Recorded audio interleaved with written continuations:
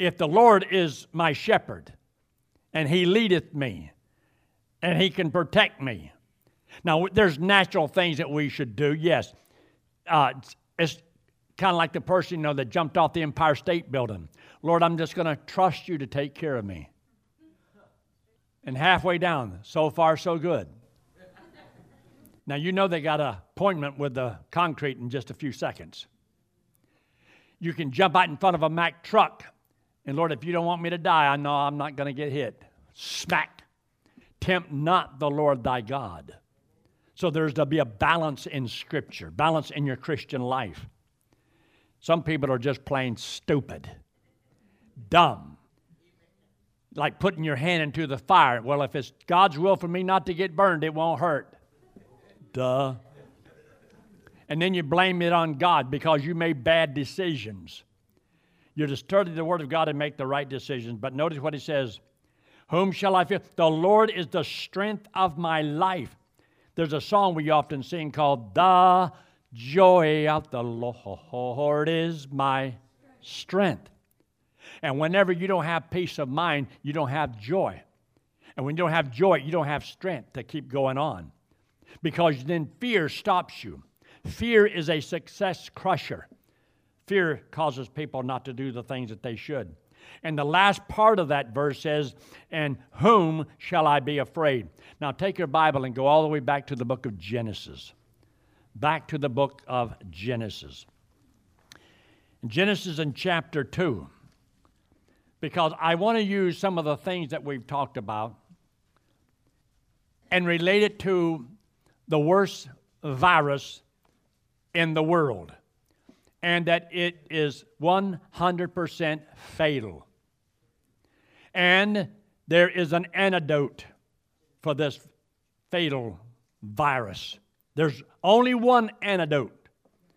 You see, they're struggling right now to try to come up with an antidote to some of these viruses that we have. Well, God already has one. Do you know what that antidote is to the sin problem? It's called Jesus Christ. And He is the only antidote. Because, see, this virus may kill, but the antidote gives me life. Yes. Eternal life. Once I trust Christ as my Savior, I received an antidote. And this old body, whenever it's gone, that's fine and dandy. Because God says that very moment of death is the victory of deportation. Now, look what He says here in chapter 2. Look in verse 7. And the Lord God formed man of the dust of the ground and breathed into his nostrils the breath of life, and man became a living soul. God created you. Now look in verse 15. And the Lord God took the man, put him in the garden of Eden to dress it and to keep it. And then in verse 17 or 16, and the Lord God commanded the man, saying, of every tree of the garden thou mayest freely eat, but of the tree of the knowledge of good and evil thou shalt not eat, or you're going to get a deadly virus. That was in the Hebrew. But it's right there. In the day that thou eatest thereof, thou shalt surely die. And He made that statement, and then God also did something else. Look at verse 21. And the Lord God caused a deep sleep to fall upon Adam. He slept, and He took one of his ribs, closed up the flesh instead thereof, and the rib which the Lord God had taken from man made He a woman and brought her unto the man. God made a woman out of a man's rib. I came home from work one day, and I thought she was trying to tickle me. I said, what are you doing? Because I'm very ticklish. She says, I'm counting your ribs. I said, why? See if there's another woman in your life.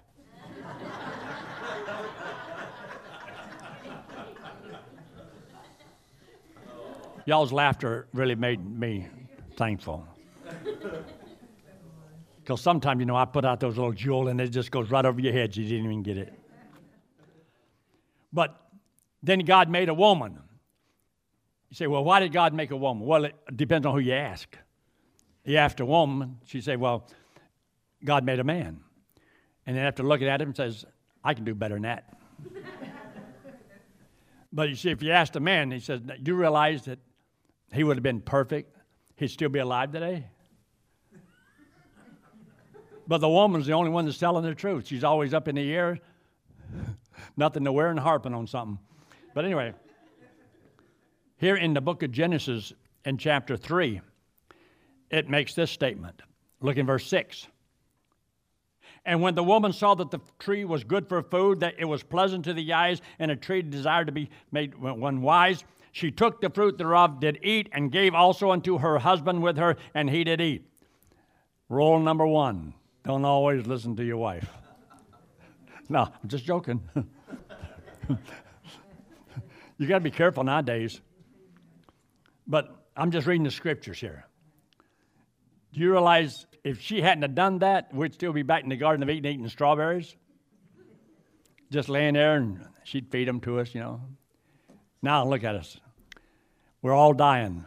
Because, see, a virus was brought into the world. That sinful nature, that rebellion to God. And see, that's why whenever you read that and you study that, you'll find out there's something that happens. Look in verse 7. In verse 7, and the eyes of them both were open, and they knew that they were naked, and that means that they now know they are guilty.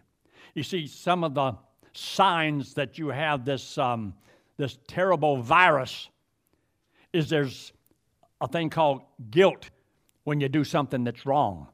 And when you do something that's wrong, then you want to hide. And that's why people want to hide from God, because God is righteous and they're not. So he came walking in the garden. And it says in verse 8, and they hid themselves from the presence of the Lord God. So that means you run from God because of guilt. You see, there are some of these signs that you have this deadly virus. You know, there's some people that don't believe they're sinners because they say, I don't have any signs that I'm a sinner. I haven't done anything wrong.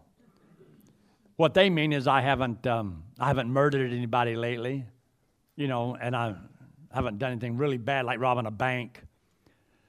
But did you know that when Jesus was here and he did everything perfectly well, and that a statement that I got from Jesse the other night, he said, and Jesus, he never had one impure thought.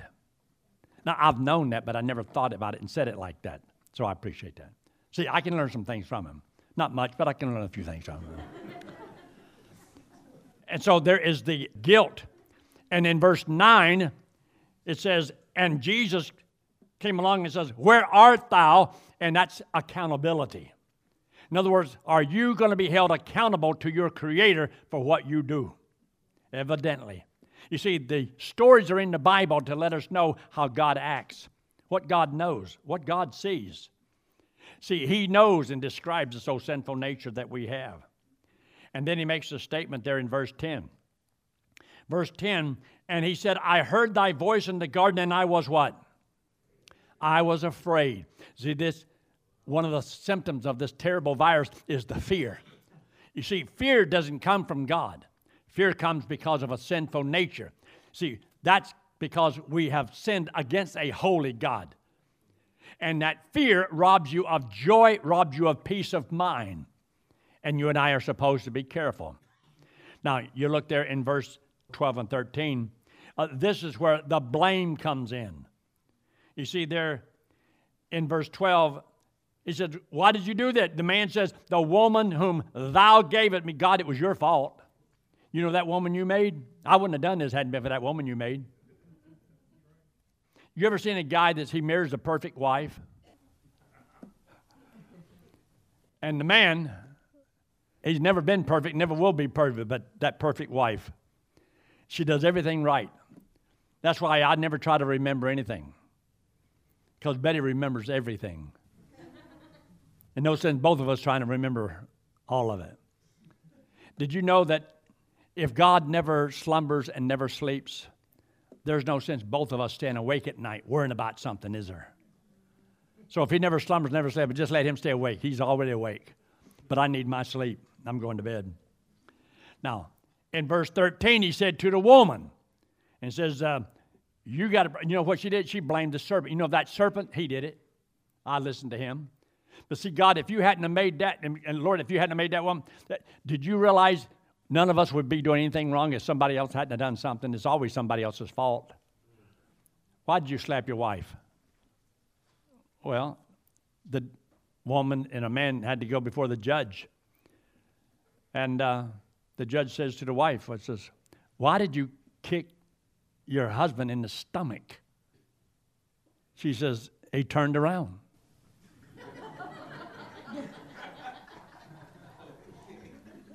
Now, in verse 16, you have sorrow. So there's fear, there's terror, there's sorrow. All of these are symptoms because of this great sin that came into the world. Now take your Bible and turn to the book of Romans in chapter 3. Romans in chapter 3. In Romans in chapter 3, the Bible says this in verse 9.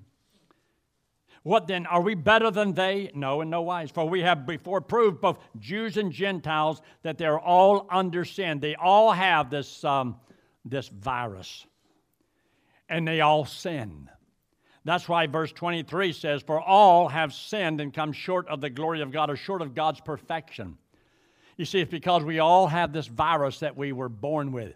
Now, how did I get this infection? Well, because of my mom and dad. They passed it on to me. Have you ever heard about maybe women who either drink alcohol or do drugs, and then their child can have some symptoms that is a result of their sin? It's possible. Well, see, it's passed on down the line. It was interesting. Jay, a while ago, asked how many people here have children, how many have grandchildren, how many have great-grandchildren. Well, thanks to you, you passed on this virus. Do you realize how many people you have passed the virus on to? And every one of us are infected. And there's only one cure for this virus. But first of all, look there in verse 11.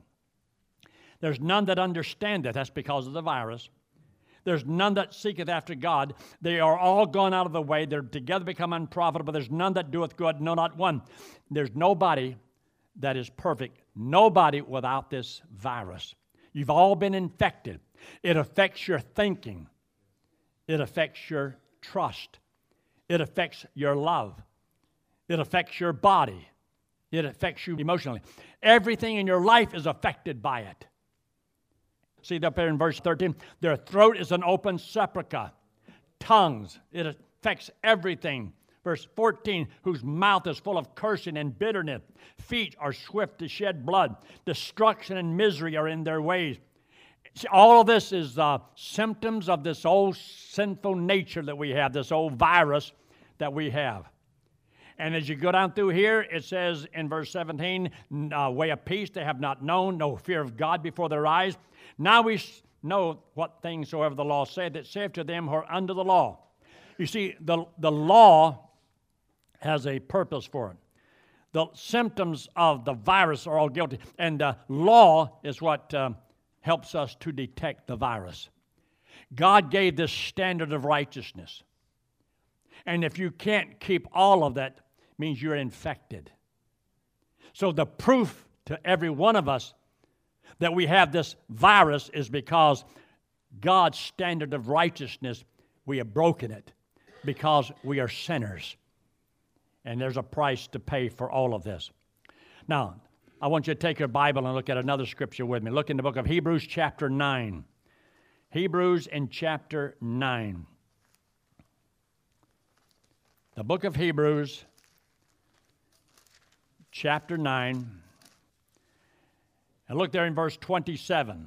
If you don't have verse 27 underlined, you should maybe underline verse 27. This is the consequences that God says everyone that gets this virus is going to die. That's why in verse 27, as it is appointed unto every man once to what? Once to die, and after this to judgment. The wages of sin is death, and sin means you have got the virus. And there is no cure for it except one. And your good works can't change it one iota. Going to church cannot change it, cannot solve it. There is no amount of money you can pay, no good deeds that you can perform. That's why Jesus Christ went to the cross and paid for our sins. Now, I want you to take your Bible, and while we're right there, just look in verse 26. where it says in verse 20, for then must he often have suffered since the foundation of the world, but now once in the end of the world hath he, the Lord, appeared to put away the virus by the sacrifice of himself. That was the only cure for the virus, is for him to pay for the sin. That's why it says not only that he take our sins upon him, but the Bible says in 2 Corinthians 5:20, he became sin. He became the virus and slew the virus, killed the virus, came back from the dead. And that's the only cure. So when we accept him as our vaccine, he has enough for everybody. They were trying to create one for the coronavirus, and then they got to try to have enough for everybody. Isn't it true that right now they have certain flu shots for people so they don't get the flu? And then when you take the flu shot, you got it? Yep. So some people are afraid to take the flu shot. In spite of thousands of people, and they estimate about 30,000 people die a year, and they still go to church, they still go to work, they still do everything they do to them. But this is something new. So now it's justification for me not to do anything. I'm just going to get in my house, get in there in a closet someplace, and stay away from everybody and become a hermit. Well, you can try it if you want, but I don't think it's wise. I believe I'm going to just live my life. You say, what if you get the virus? Then I die. I already have one that's going to kill me. I've already tried to figure out how to get out of this world alive, and without the rapture, I'm not. So, how long do I want to live? Forever down here in this body? I don't think so. Anyway, I'm not worried about it. Now, one other scripture in closing. 1 Corinthians chapter 15. 1 Corinthians in chapter 15.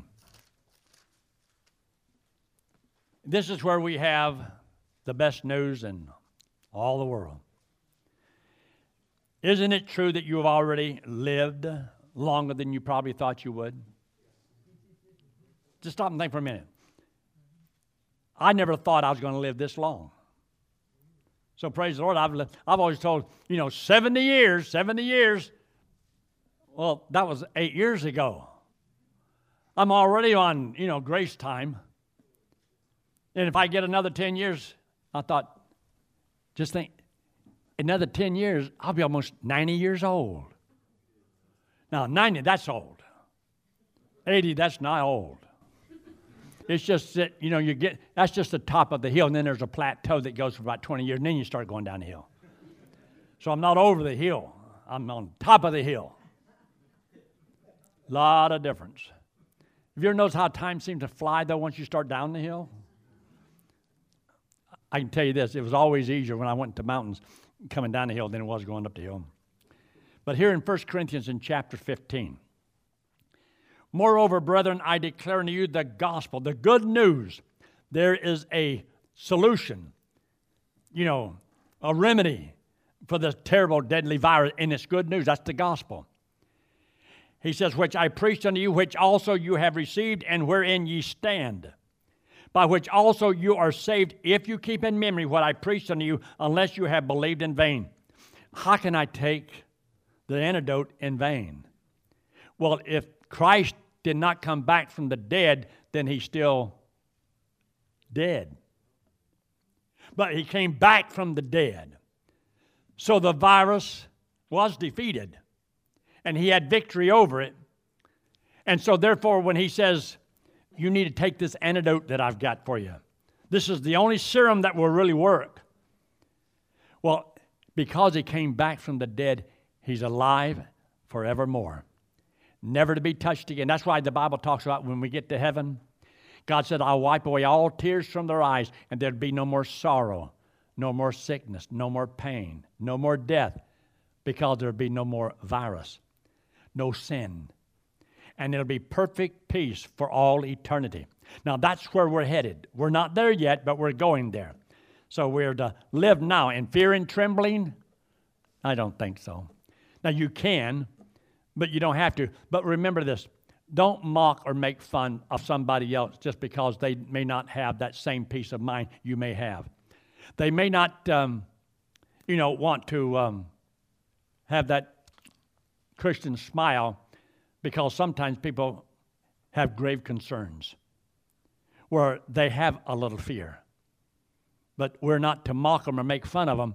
It's just maybe their faith isn't where it's supposed to be. And some people can have some because they have a loved one they're concerned about, or people in a nursing home they're concerned about, because when something hits, it can spread like wildfire. We know that.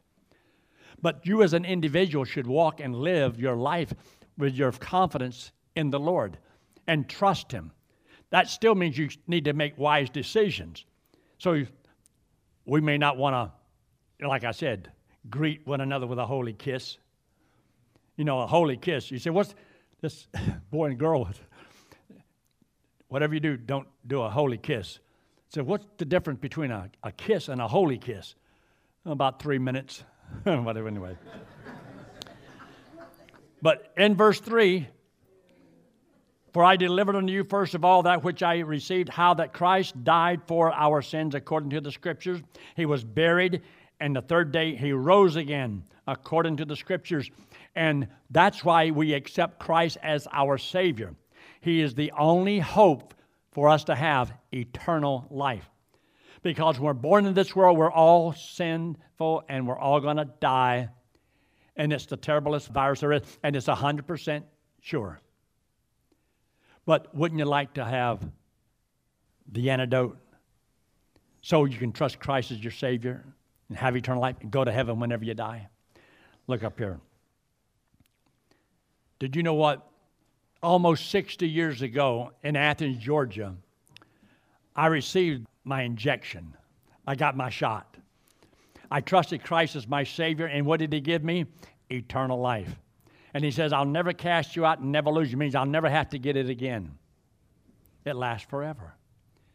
And every Sunday in church, and Sunday night and Wednesday night, I'm like the doctor, and I'm trying to give people, the antidote to their problem. Now, on the back of my car, my tag has on it, I'm having second thoughts about why I did that, Dr. Yank. Because I always traveled on the road, and I can never remember. They used to always ask, what is your tag number? I don't know. I'd have to go out there and try to get my tag and write it down, because I can never remember it. It was the craziest number. Then I go in there, and then they never went out and looked to check. I thought, well, why did I do? I could have made up anything I wanted. So I thought, I know who I am, Dr. Yank. I was going to put Yankee, but somebody already got it. I don't know who did that. But I'm the real official Yank. Anyway, so I got Dr. Yank on there. Now, I came out of the restaurant one day, and this guy comes up. He says, is that your car? I said, yes, it is. He says, I know what you do for a living. I says, what's that? He says, you're a chiropractor. I says, no, I'm not a chiropractor. He said, what do you do?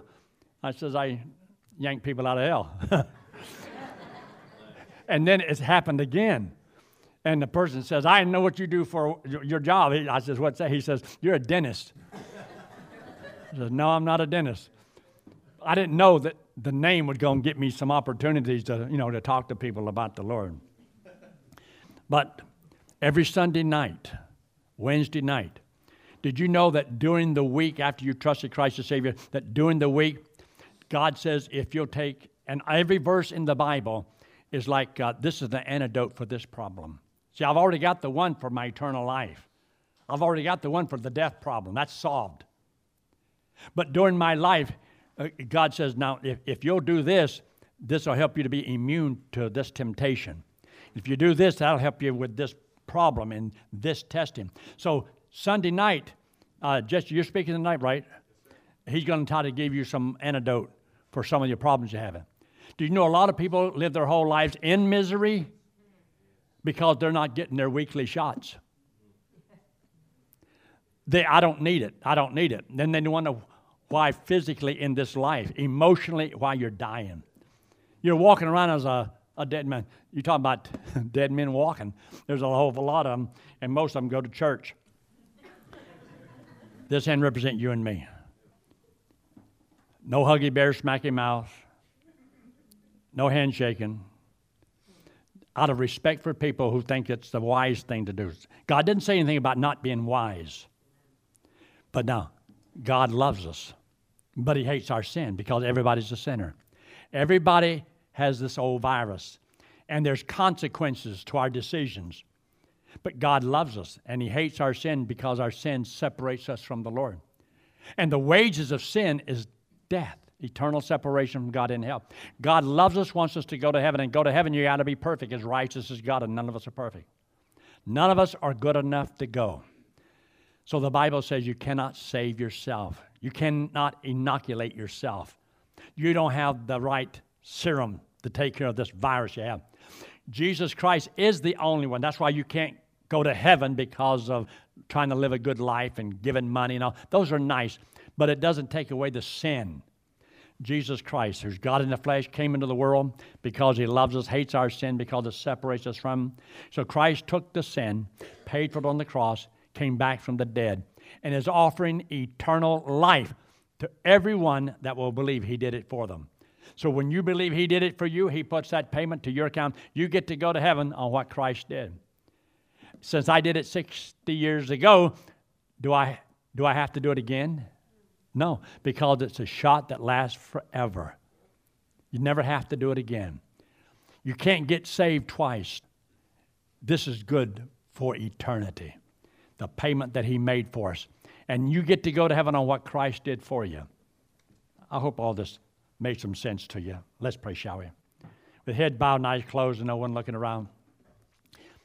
If you're here this morning and perhaps you've never really understood how to have eternal life, how to go to heaven, I hope you can see that we're all sinners and that none of us can save ourselves. That there's only one remedy, and that's Jesus Christ. That he died on the cross, paid for your sins, came back from the dead and said he wanted you to trust what he did for you. Accept him as your Savior, and he will give you as a free gift everlasting life. And by doing that, God gives you eternal life. You're his child. You get to go to heaven whenever you die. And if you will trust the Lord, I'd like to know, and I'm going to ask you right where you're sitting, if what I've said made sense to you, say, preacher, that made sense to me, and I will trust Christ as my Savior. And I'm going to ask you if you'll just raise your hand very quickly and put it right back down. Is anyone at all before we close? If you've already trusted the Lord, you don't have to do it again. But if you've never done so, would you trust him right now? Anyone at all? Father, we thank you so much for your blessings. Thank you for this time together. Bless each one. In Christ's name we pray. Amen.